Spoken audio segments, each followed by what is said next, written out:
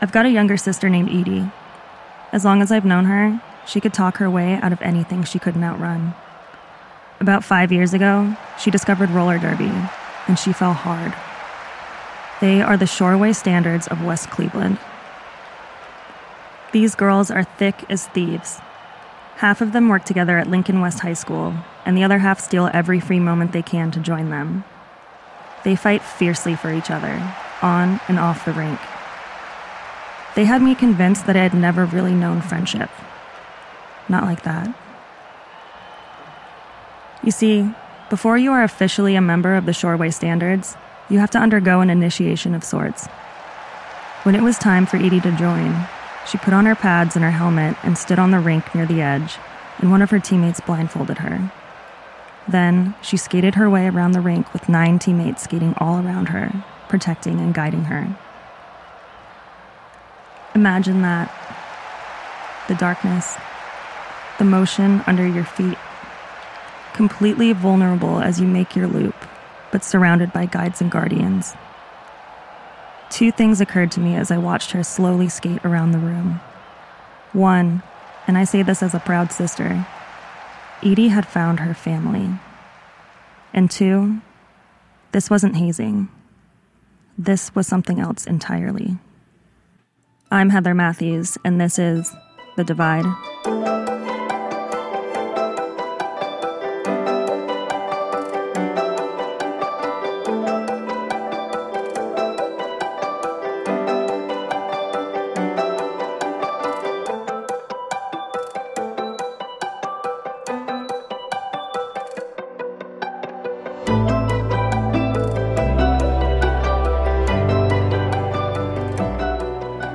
The first time I saw Steven, he was arguing with a traffic cop about a parking ticket in Boston's North End. It looked like a heated discussion. I remember it was raining pretty heavily, and he didn't look like he was making any progress. But he persisted, getting drenched as he tried out charm, then guile, finally arriving at sad and desperate with the gray-haired man. But Steven still got his ticket. Months later, after I actually met Steven, I asked him about that day. I said, "Why didn't you just drive off?" That's about when I started treating parking tickets like a game of tag. If they didn't touch me or my car, then it didn't count. I remember, his eyes lit up with recognition and he said, "You're talking about Fred." Apparently, he and Fred had had that exact conversation a few times a month for a while there. Steven was delivering pizzas at the time, and when he left his car to get fresh pies, Fred would often drop by. So his logic was, he's going to get me again next time, so driving away can only make it worse, right? Besides, he said, that's Fred. I actually met Fred a year later. Steven and I were getting dessert on Hanover, and I literally bumped right into him. He was a serious little man with a well-worn grimace and dirty glasses, but he cracked a smile when he saw Steven. Apparently, Fred had cost Steven hundreds of dollars in the end, but Steven seemed pretty happy to see him too. After receiving Steven's package in the mail about a month ago, I read everything I could find about the Cheyenne Mountain Complex. Everything. Even the conspiracy theories. It's a place that's just bursting with fascinating yet useless information. There are 5 lakes inside the mountain. Their 23-ton blast doors are tested every day just to make sure they can still withstand certain death. And yet, I never saw mention of a Building 12. Anywhere. Here's meeting number 2. Okay, this is Stephen Menzel at Schriever Air Force Base in Colorado Springs, Colorado. It's later on November 20th. I'm once again speaking with Dr. Adrien Fermi. We were just talking about the sound. Repeat what you said for the record. All right. We called it the greeting because it doesn't last the duration of the nightly event. The sound. Explain the sound. Well, initially, it only sounds like 2 tones, but that's actually not the case. Back before, we broke the 2 tones down, and it turns out there are numerous signals throughout. Pitches, something sophisticated is carried with this series of sounds. For decades, scientists have pondered the significance of art when two civilizations meet. Because art is visceral and immediate. It supersedes language during, shall we say, extreme first introductions. Right. You could say it finds our most basic emotional cues and unifies us. But I don't think that's the case with the greeting. So, what, you think it's a warning? I think it's the orchestra tuning up before a symphony. Listen, I gotta say, it's such a relief that you believe me. I didn't say I believed you. Why don't we talk about this morning, what you did? You said everything I've discovered you have too, right? That's right. Well, I think you're holding out on me. And last time you mentioned the divide. What the hell is the divide? Stephen. No, I think you're here to shake us down because of what happened to me outside Building 12. Jesus Christ. If the military wanted to stop you, I have confidence you would have been stopped. I miss Philip. I miss that stupid bird. I don't know how he died, but he looked gruesome afterward. Penelope, my daughter, she loved putting cookies in her mouth and having Philip peck at them. It was disgusting. Wait, what happened to you outside Building 12? Nope. This morning, in your words, time's up. All right.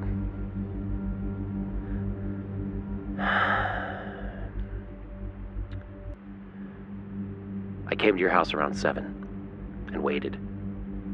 Around 7:50, I watched you walk out of your home. That's when I walked up to you and hit you in the face.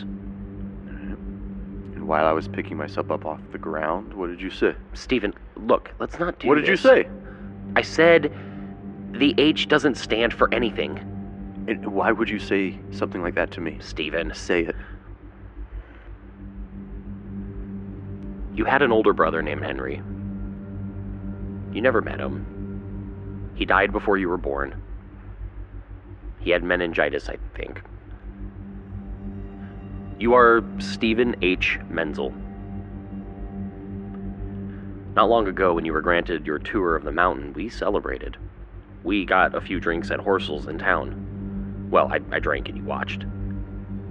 That's when you told me the H doesn't stand for anything. You said you thought your middle name was Henry for years. Then one day your mother corrected you, and she said that she and your father wanted to give you something unique. Just an initial for a middle name. Just like Ulysses S. Grant, Harry S. Truman, David O. Selznick. Not Henry. Why would you say something like that to me? I've been trying to reach you for days. You wouldn't respond to my messages. You wouldn't answer my calls. You're my only chance, Stephen. I've never told anyone about my middle name. I'm certain. You know how I know? Because I'd remember. If you need my help, then why did you hit me? Because I needed you to remember what I said next.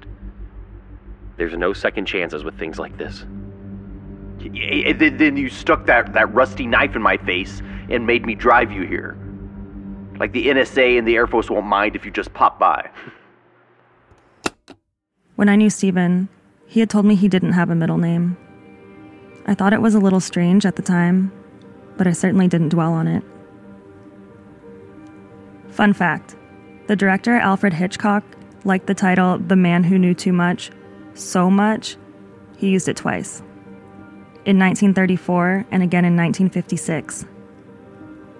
That second time was the classic with Jimmy Stewart and Doris Day. I hold my own on trivia night.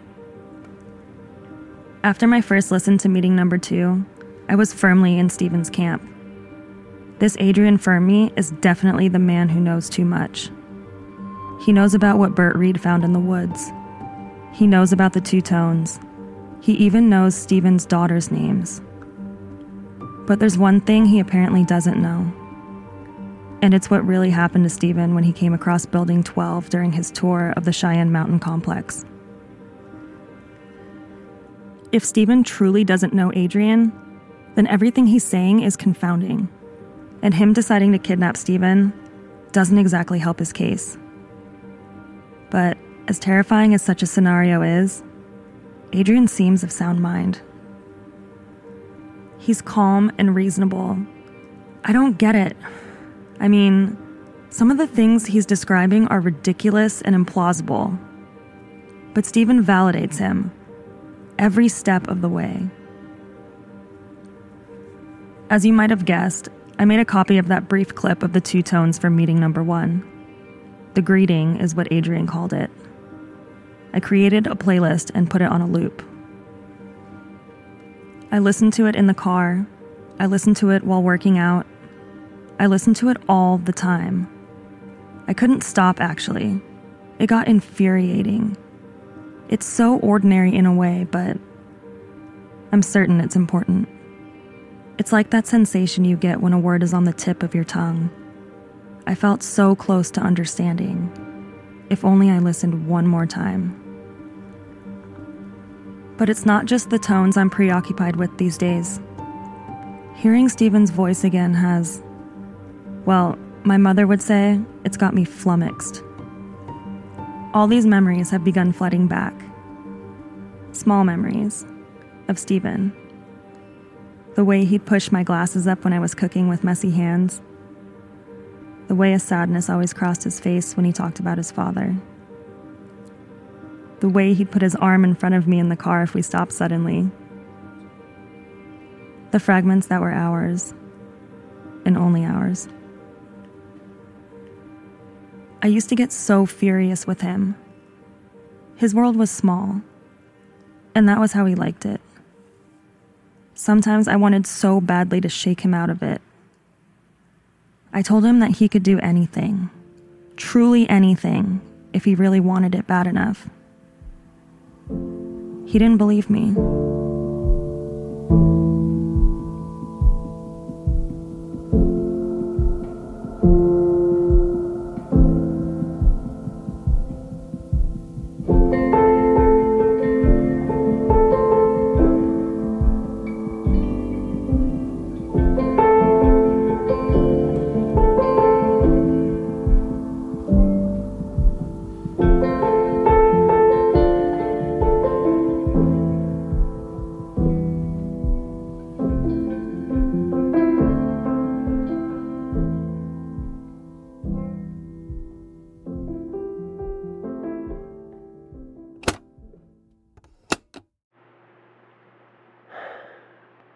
Okay, I'm sorry I threatened you with that thing.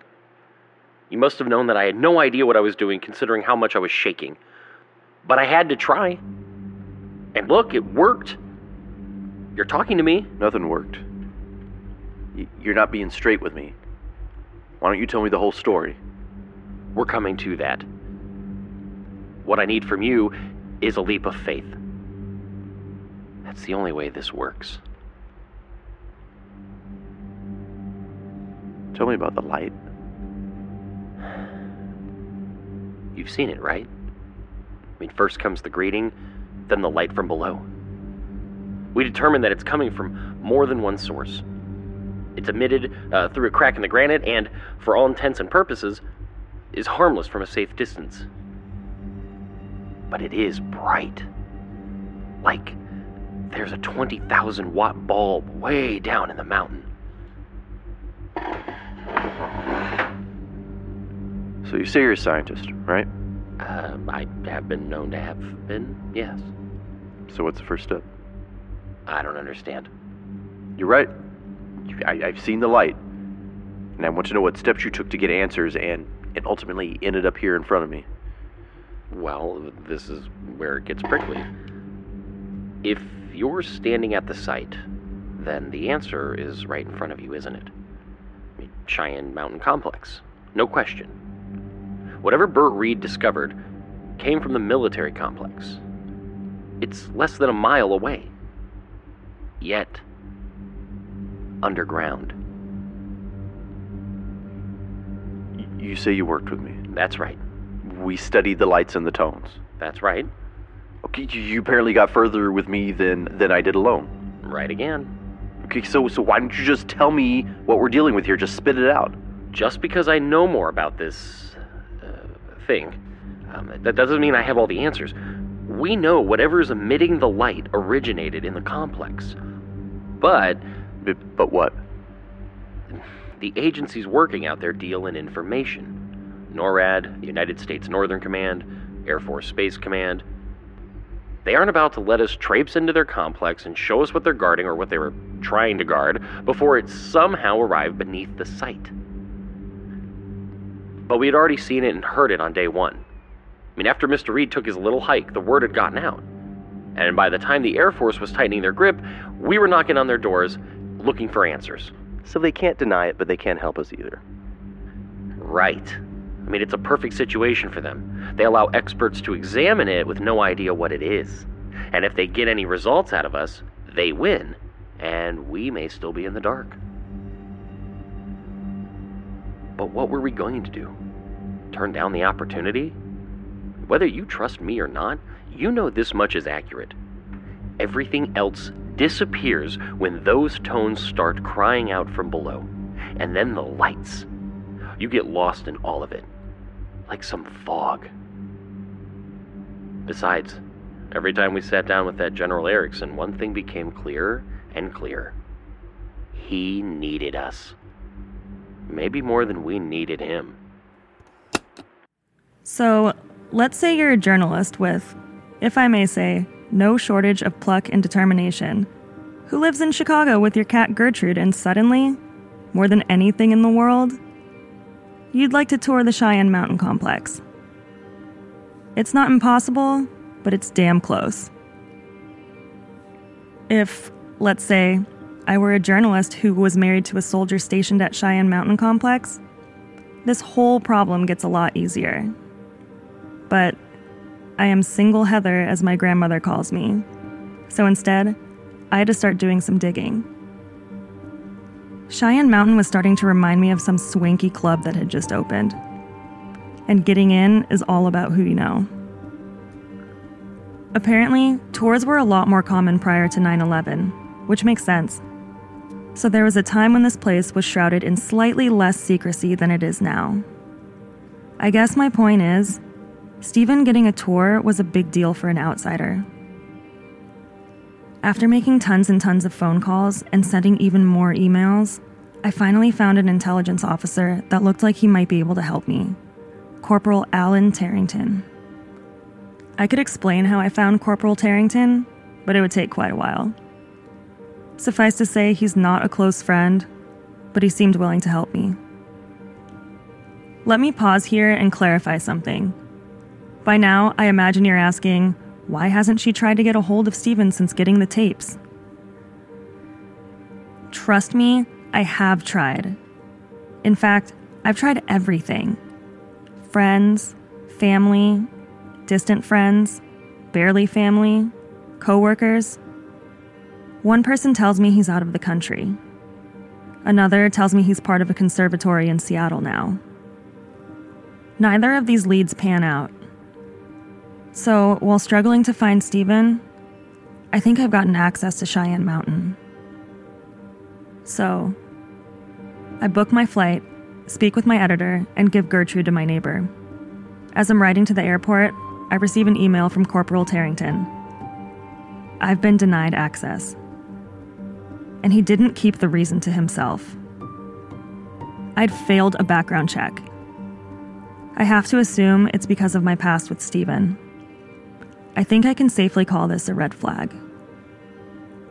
So I cancel my flight, ride back home, pick up Gertrude, talk to my editor, sit down in my kitchen and think. It's as if Colorado is calling me, summoning me. Yet, the fates don't want me to go.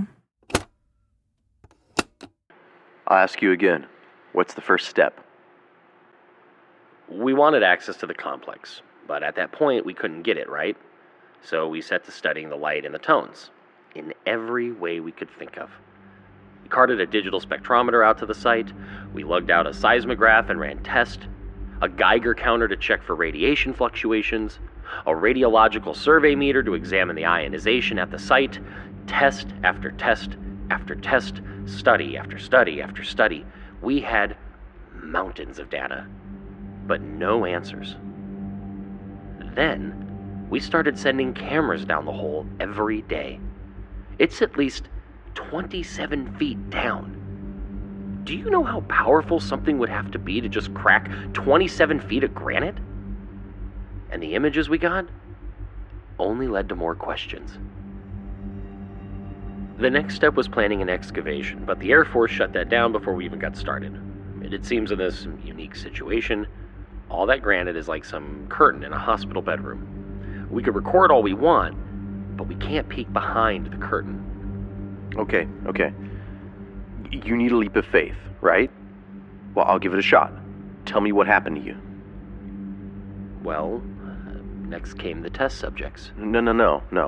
Tell me what happened to you. I'm trying to. Don't you get it? You said you had a daughter. And your husband. Where are they now? They weren't at home. It's not my home anymore! You say you're willing to trust me. You'll give it a shot.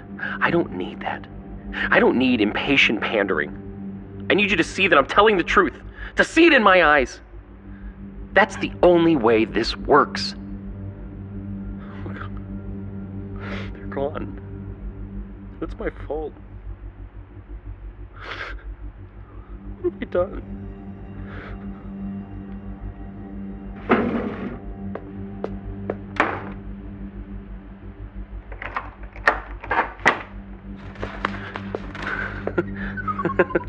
He actually just arrived yesterday. Hello. Hello. Yeah, I was in a relationship once.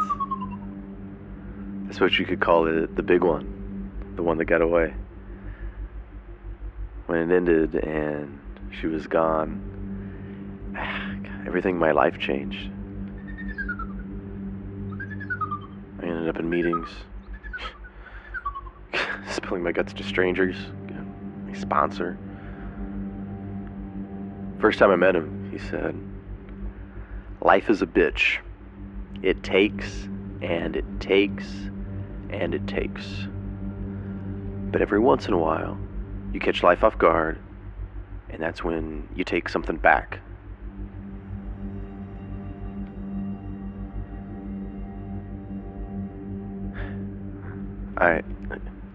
Listen, I don't know why you did what you did this morning. And I've got a feeling that helping you might just start me down the path to my own destruction. But if I can help you take something back, I will. And hell, you already signed your life away to me, right? So, now I want you to take me to that side of the road where you woke up. Let's get your kit, and then, you tell me what comes next. Thank you, Stephen. Let's get started. Okay. Bye-bye, Philip.